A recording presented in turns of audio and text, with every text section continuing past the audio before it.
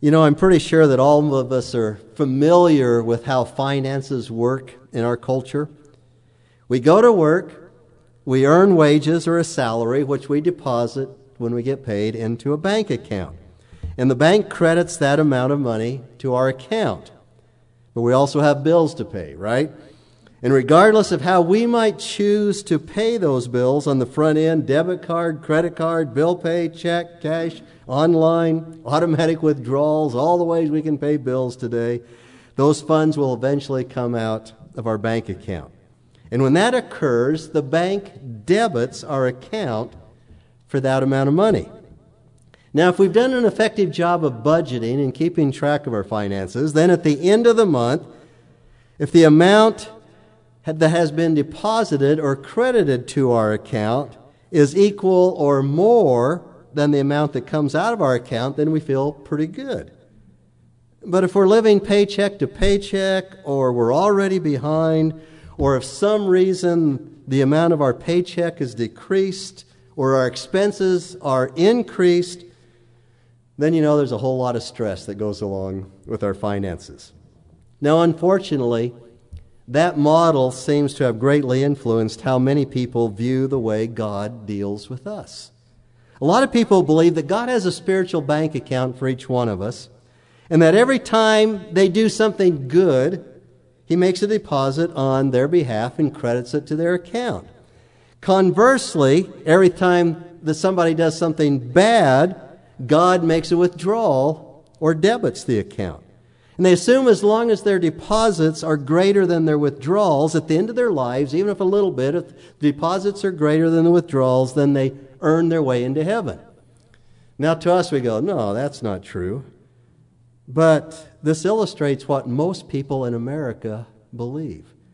A recent study by the Barna Group, and we've talked about some of these studies over the last few weeks, but a recent study by the Barna Group found that 72% of the people surveyed, almost 3/4 of the people surveyed in America, believe that it's possible for someone to earn their way into heaven by their good behavior. That's what 3/4 of Americans believe. Good people go to heaven, bad people don't. You hear that all the time. And according to a recent Pew Research study that was done because of the 500th anniversary of the Reformation this last year, they found that fewer than half, that is 46% of Protestants, agree with the Protestant Reformation that faith alone is needed to get into heaven. So 500 years after the Reformation, Protestants aren't believing the Reformation anymore. More than half of U.S. Protestants, 52%, espouse the historically Catholic doctrine that both good deeds and faith are needed to get into heaven. While among U.S. Catholics, this should not be surprising, 81% say good deeds and faith in God are needed to get into heaven, and only 17% of Catholics say salvation comes by faith alone. And as I've said before, over one half of those who identify themselves as born-again Christians believe that works somehow contribute to their salvation. And as we'll see this morning, God indeed does have a spiritual accounting system, but fortunately for us, it doesn't work the way that most people think it works. So please turn once again to Romans chapter 4, verse 3 this time, the third verse of Romans chapter 4. Because I want to point out that word that's used over and over again in this passage, the word credits or credited. In your Bible, it might be translated counts or taken into account. It's used 5 times in the passage I read and 6 or 7 times in the whole chapter. Look at verse 3 of Romans chapter 4, speaking of the faith of Abraham, and it was credited to him as righteousness. In verse 4, speaking of the one who works, his wage is not credited as a favor, but what is due. Then in verse 5, to the one who believes God, his faith is credited as righteousness. Verse 6, God credits righteousness apart from works. Verse 8, blessed is the man whose sin the Lord will not take into account. That's the same word, who will not credit to his account. And then verse 9, speaking of the faith of Abraham, faith was credited to Abraham as righteousness. And then just to finish it off, verse 22 of this chapter, Therefore, it was also credited to him as righteousness. Now, that underlying Greek word that is translated credited or counted or taken into account literally means to enter something into a financial ledger. We've all seen what accountants do. There's a financial ledger. That's what this word means, to enter it into one's account, to credit it to one's account. And the frequent use of this verb does reveal that God indeed does have a spiritual ledger for each one of us in which He enters debits and credits to our account. But as we've seen so far in Paul's letter, and we'll see confirmed once again this morning, God doesn't do that in the way that most people think God does it, or the way the people of Paul's day in Rome thought it was done.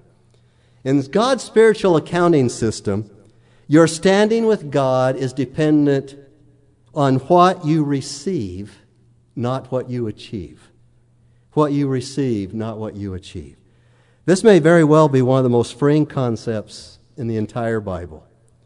Because if you really don't believe this, then you're going to live your life from paycheck to paycheck spiritually. You know, if I don't believe this, I'm going to be constantly stressed out, wondering whether I've done enough deposits, whether I've done enough good things and added to my account to cover the withdrawals that result from my sin. And if I live like that, I could never be sure exactly where I stand with God. And that's not a joyful way to live at all. And just because I've committed my life to Jesus Christ doesn't mean that I'm immune from falling back into that way of thinking. And so in order to illustrate the truth of justification by faith alone, apart from works, of being in right standing with God, that's what justification means. We are declared righteous. Paul uplifts the father of faith, Abraham. Father Abraham. Abraham illustrates the truth of justification by faith, not by works. So look at verses 1 and 2 of Romans chapter 4 again, beginning at verse 1 of chapter 4. What then shall we say, that Abraham, our forefather according to the flesh, or our human forefather, has found? For if Abraham was justified by works, he has something to boast about, but not before God. Now what Paul is saying here would have been shocking, even heretical, to first century Jewish ears. And as we've noted, most people who claim to be Christians today will disagree with Paul on the matter. Now, the basic belief of the Jews at the time was that you earn favor with God, and that Abraham had earned more favor with God than anybody else in his generation, maybe even anybody else of all time, except maybe for Moses. But the message of the gospel, as we have seen in Romans chapter 3, is there is none righteous, no, not one. It's also the message of the Old Testament. No one can earn favor with God. It's the supreme discovery of the Christian gospel that you don't need to try to earn God's favor. You don't need to try to be righteous enough on your own to be accepted by God. You don't need to torture yourself with a losing battle to try to earn God's love and salvation. And Paul chooses Abraham to illustrate this because he was the Jews' favorite illustration of what could be called works righteousness. And Paul is going to turn that works righteousness view on its head. And Abraham's a very good illustration, and Paul wanted to put flesh and blood to what he had been talking about in the first 3 chapters, that all have sinned, there's none righteous, whether you're Jew, Gentile, whatever you are, all have sinned and what? Fallen short of the glory of God. And so now Paul is going to put flesh on that in the form of Abraham as our illustration. And so Paul attacks those who are opposed to justification by faith at the very point at which they thought they were the strongest, the point of Abraham. That is, if Abraham was not justified by works, then nobody could be. Because they thought Abraham's the best guy possibly that ever lived, at least the best of his generation. They deemed Abraham as a righteous guy. So on the one hand, if Abraham was not justified by works, nobody can be. On the other hand, if Abraham didn't need to be justified by works because he was justified by faith, then any man, any woman can be justified by faith. You see the difference? If Abraham was not justified by his works, nobody could be. If Abraham was justified by his faith, then anybody can be. Now, in the sermon outline, I called this next point, the rumor of Abraham's faith. The rumor. Because what the rabbis taught about Abraham is quite interesting when you compare it to the Old Testament. You wonder if they were even reading the same Bible that we read. And so their formula kind of went like this. This is the way they thought of it. They pointed to Genesis chapter 26, where God commanded Abraham because he knew Abraham would obey. Because Abraham, God says, obeyed my voice, kept my charge, my commandments, my statutes, and my law. God said Abraham was obedient. In fact, they said God spoke to Abraham, according to Isaiah chapter 41, as my friend. So based upon Abraham's obedience in Genesis chapter 26, and him being called the friend of God by the prophet Isaiah, they determined Abraham earned his way in. That was their conclusion. In fact, there's an ancient apocryphal book called Ecclesiasticus, not Ecclesiastes that's in the Bible, Ecclesiasticus. And in that apocryphal book, it teaches that Abraham was given justification, and along with giving justification, he was given the privilege of circumcision because it says he earned his way by his law keeping. Now, that's an interesting concept because, as you know, Abraham lived hundreds of years before the law was ever given. In fact, Abraham was considered by the rabbis as one of the 7 men who, through their own merit, brought back the Shekinah glory, the presence of God, to abide in the tabernacle. Another interesting concept because Abraham lived hundreds of years before the tabernacle was even built. They got a little carried away with this extolling of the virtues of Abraham, and they said, he began to serve God faithfully at 3 years of age. I don't know a 3-year-old who serves God faithfully. That would really be something. But you might want to note the following words from something called the Prayer of Manasseh, quoting, "Therefore thou, O Lord, God of the righteous, has not appointed repentance for the righteous, for Abraham, Isaac, and Jacob, who did not sin against thee." Anybody read anything about Jacob lately in the Bible? "But thou hast appointed repentance for me, who is a sinner." So they concluded Abraham, Isaac, and Jacob didn't need to repent because they were not sinners. And then the book of Jubilee, probably dating from the 2nd century BC, minimizes the weakness of the patriarchs and contains this statement, quote, "Abraham was perfect in all his deeds with the Lord and well-pleasing in righteousness all the days of his life." What they had done here, they had built this imaginary man who didn't need to repent, who was perfectly righteous. The Jewish rabbis went so far to teach that Abraham was so good, so righteous, that he had a surplus of merit from his works that his descendants could draw upon.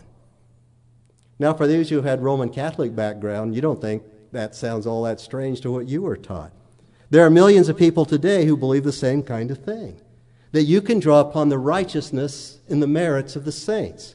Mary, mother of Jesus, or whoever the saints are, they have a surplus of merit. They were so good that their merit is contained in what they call the treasury of merit. And if you go through the right rituals, if you say the right prayers, if you do the right things, you can draw that merit unto yourself. Paul proceeds to show in Romans chapter 4 that this is not so. It's not so at all. It's totally wrong. The Jews had been taught wrong. And what Paul argues about justification by faith is totally shocking to the Jews, and it goes completely against their view of Abraham. So Paul sarcastically points out in verse 2 of Romans chapter 4 that if Abraham was justified by works, then he has something to boast about. Boy, you could really brag it up if you were justified by works, but then he adds, but not before God.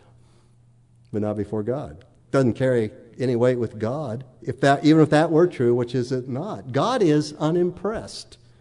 Doesn't carry any weight with God's, and since that is the case, it is wrong.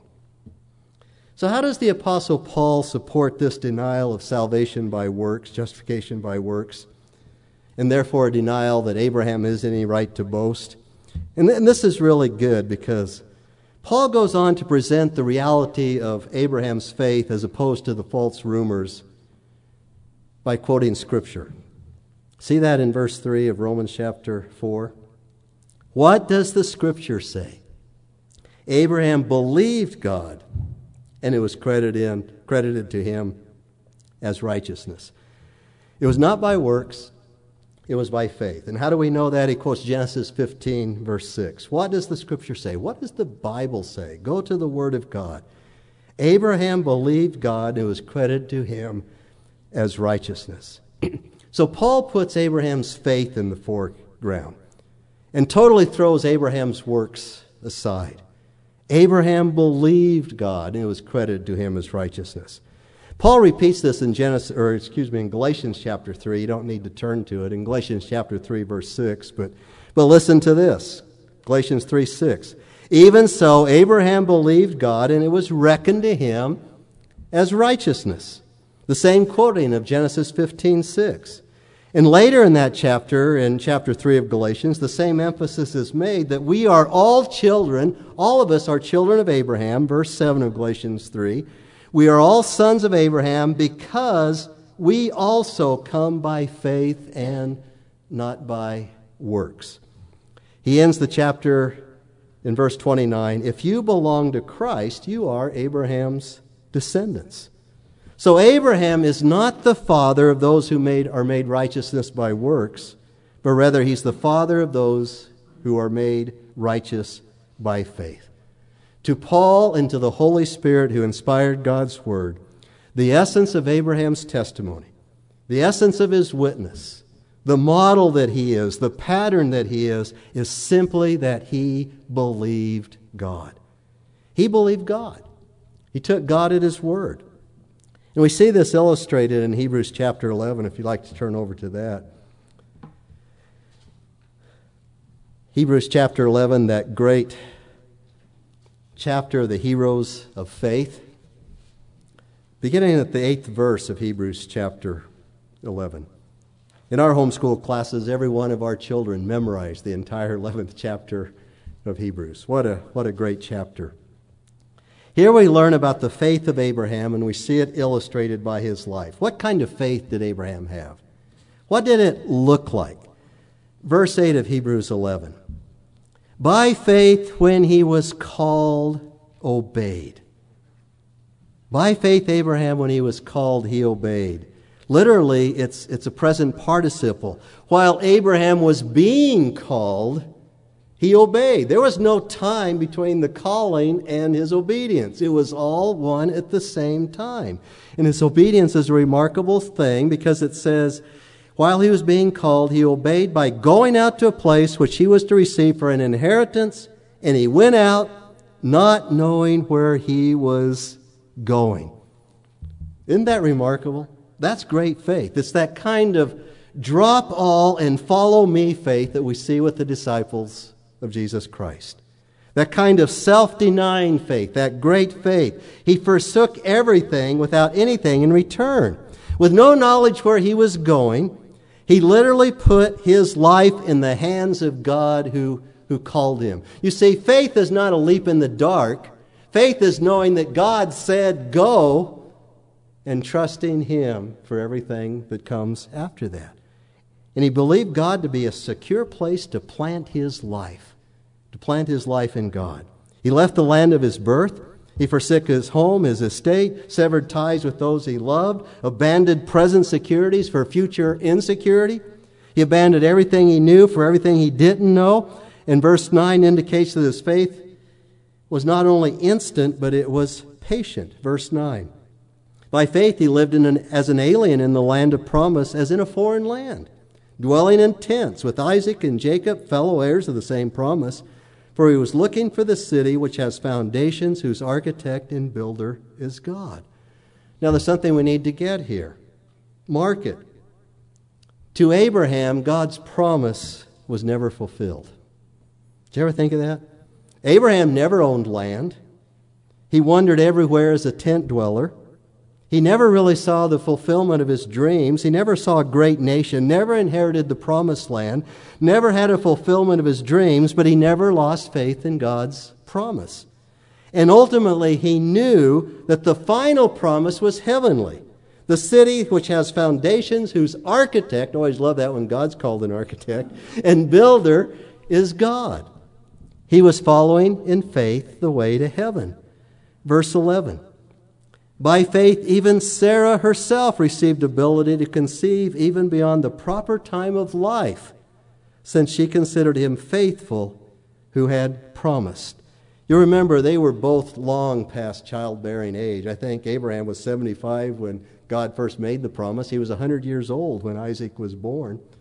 God gave him that promised son, Isaac, the son of the covenant. And through Isaac came the nations and the promise. And verse 12 is not very complimentary because it calls Abraham good as dead. How many good works can a dead guy do? But it shows the faith of Abraham and the faithfulness of God. Verse 12 rather. Therefore there was born even of one man, and him as good as dead at that, as many descendants as the stars of heaven in number, and innumerable as the sand which is by the seashore. Reminded me of the story of the sweet older couple who decided to get married. They were both widowed, and they'd got to know each other, and just a really neat couple. And one day the older gentleman gingerly got down on his knees, and he looked up to his beloved, his future bride, and said, I have two questions. The first one is, will you marry me? And the bride-to-be said, of course I will marry you. But what is the second question? He said, will you please help me up? I had a case of that this morning because my shoulder was sore. I couldn't get my arm into my overcoat. And Jan said, that's why you have a wife. That's why you have a wife. Abraham and Sarah are models of faith, not of works righteousness. A man as good as dead who couldn't do anything good. But now we can go back to Romans chapter 4 and look at verse 3 again. For what does the Scripture say? Abraham believed God and it was credited to him as righteousness. Credited, counted. Like jizomai, to put to one's account, to write it down in the ledger, to credit, to reckon.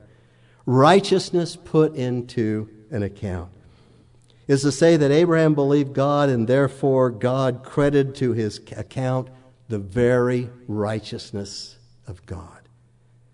He received it by faith, and that's how all men and women are made righteous before God. It's not because they can become righteous on their own. It's because the righteousness comes to them from God, credited to their account by their faith. If you pulled up the balance sheet on the Christian, and it says righteous, righteous, righteous. How can this be? How can this be? It's because all your sin was imputed where? To Christ's account. And he suffered for it. He bore it on the cross, including all of Abraham's sin. He bore the sins of all believers through all history.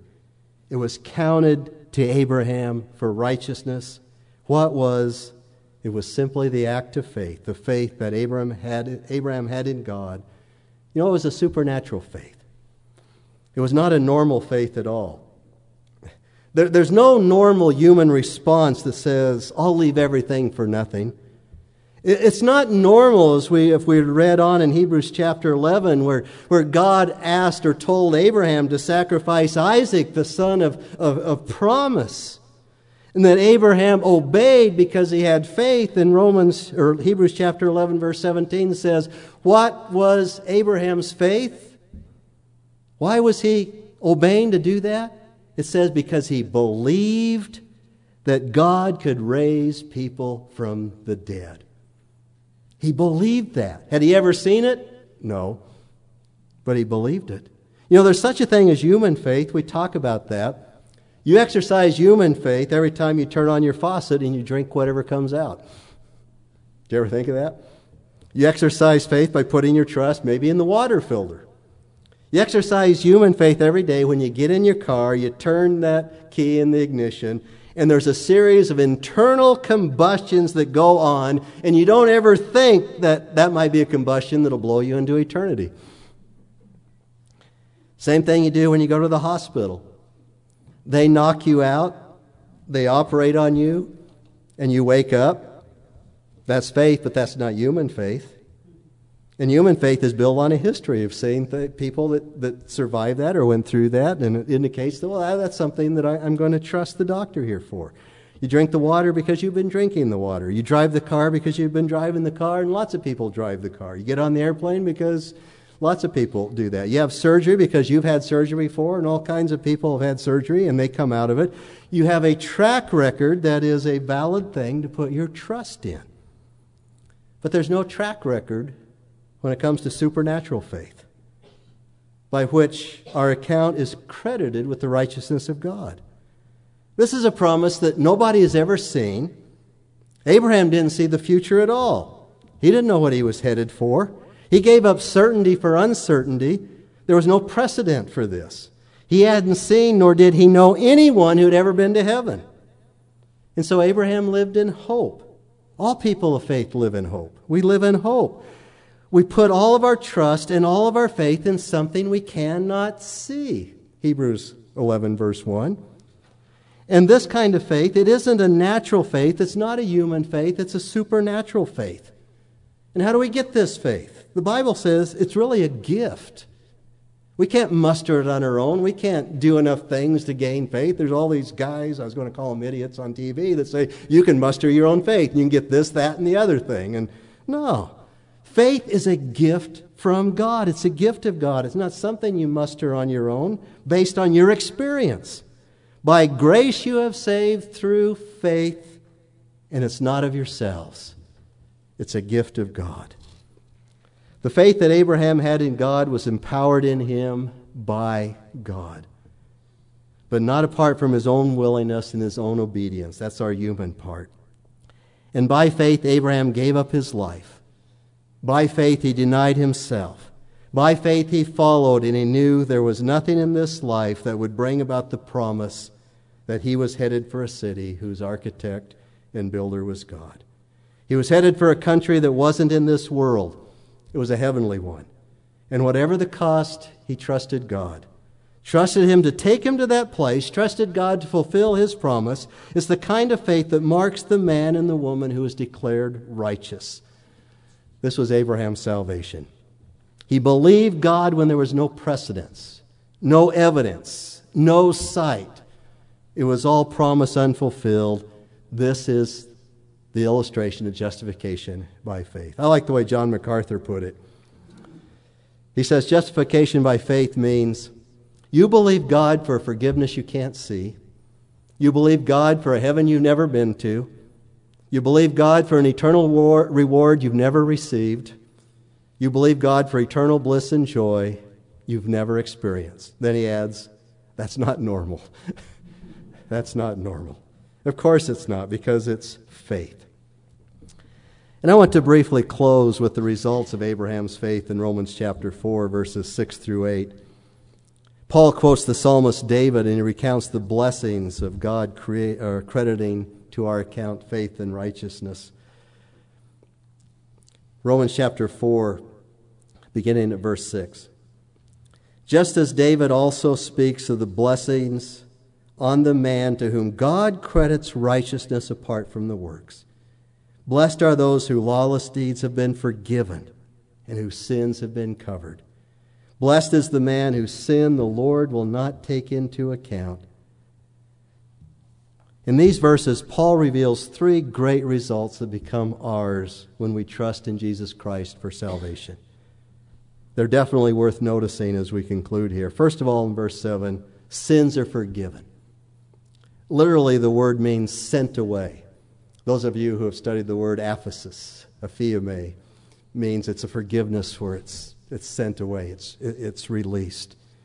In a very real sense, when we receive Jesus Christ as our Savior, our sins are removed from our lives. Where the Scriptures say, as far as the east is from the west, they are cast from us. Why didn't he say, as far as the north is from the south? Because if you go north far enough, when you get to the North Pole, then you're going south. When you go east, you're always going east. When you're going west, you're always going west. As far as the east is from the west, our sins have been removed from our lives. The psalmist says they are cast into the depths of the sea. Our sins are totally sent away. Secondly, he says our sins are covered. And the word for covered here means covered so completely they can never be uncovered. The blood of Jesus is so powerful that it covers all sins. Present, past, future, all have been covered if your faith is in Jesus Christ. And by the way, this is why I believe I'm saved forever. If my future sins can send me to hell, then I'm not really saved at all, am I? No. It's either one, all, or none. And all means all. I remember in Romans class at Central Baptist Seminary, somebody asked Dr. Unmack when we're studying the word all in one of these passages in Romans. They said, Dr. Unmack, what does all mean in the Greek? And he said, all. Simple answer. All those years of study, he knew what all meant. And lastly, sins are not counted against you. They are not taken into account in any way whatsoever, not credited to your account and treated accordingly. It means that once you trust Jesus Christ for salvation, your sins will never be credited to your account. Never, ever credited. Why not? Because they've already been credited to Christ's account. God made him who knew no sin to what? To be sin on our behalf, that we might become the righteousness of God in him. As we prepare our hearts for the Lord's Supper, that is what we are celebrating. That at the cross of Jesus Christ, he took all of our sin, all of our iniquity upon him. And when we believe in Christ, we are credited with the righteousness of Christ. It's called the Great Exchange. All of my sin for all of his righteousness. How do we get that? By faith. By believing. By trusting in him. Shall we pray?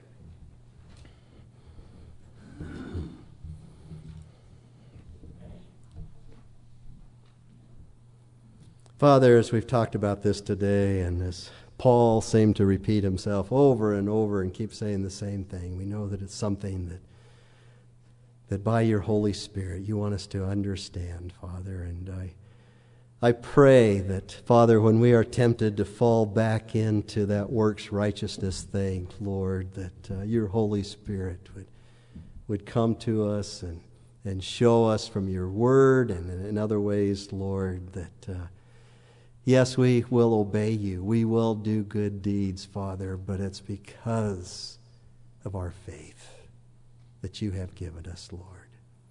Father, I pray that we would be freed completely and totally from this works righteousness thing, Lord, and that we would trust fully and completely in the blood of Jesus Christ and his sacrifice for us. And we ask this in Jesus' name.